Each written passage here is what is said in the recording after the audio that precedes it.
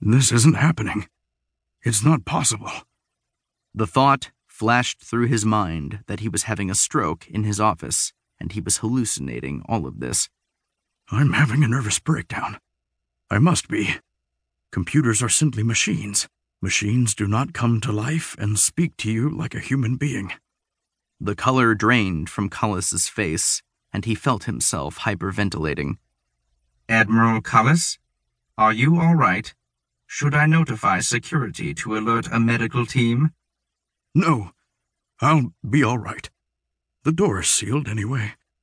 They need explosives to get in. Oh, that's no problem, Admiral. I can open it. What? Admiral, please calm yourself. You'll work yourself into a myocardial infarction if you don't settle down.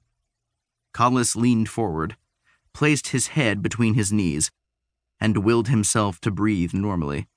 He reached for a small pill bottle in his jacket pocket and obtained a small tablet that he slipped beneath his tongue.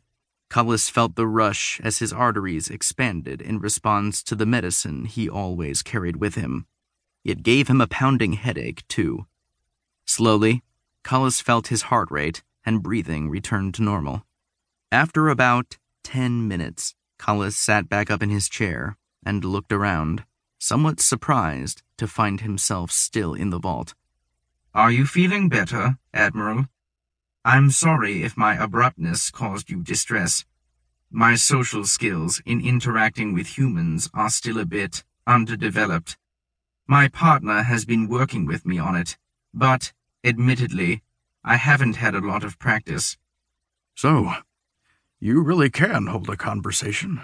This hasn't been a hallucination? No, Admiral.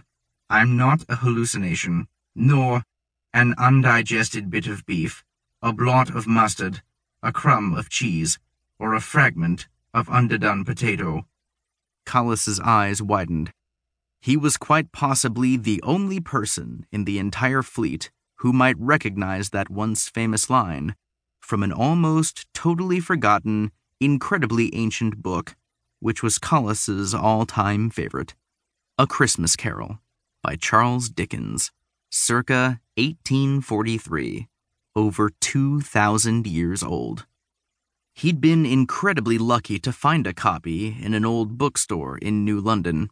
It had cost him almost a year's pay, but it was worth every nickel. That was one purchase he'd never regretted for half a heartbeat. He wondered if Bozo knew exactly how special that book was to him.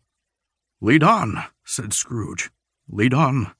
The night is waning fast, and it is precious time to me, I know. Lead on, spirit." Cullis quoted Dickens back at Bozo. Again, the ghost sped on, above the black and heaving sea, on, until, being far away, as he told Scrooge, from any shore, they lighted on a ship.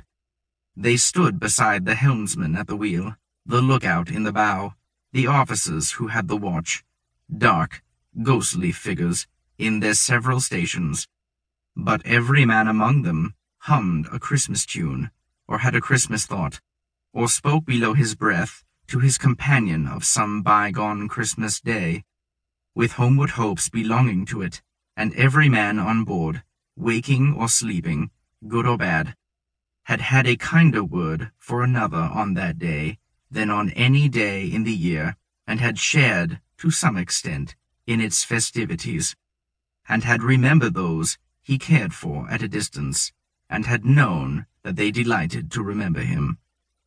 Cullis bowed his head. Never in his life had he heard Dickens' words spoken aloud. The only voice that had ever given them life was the one within his head.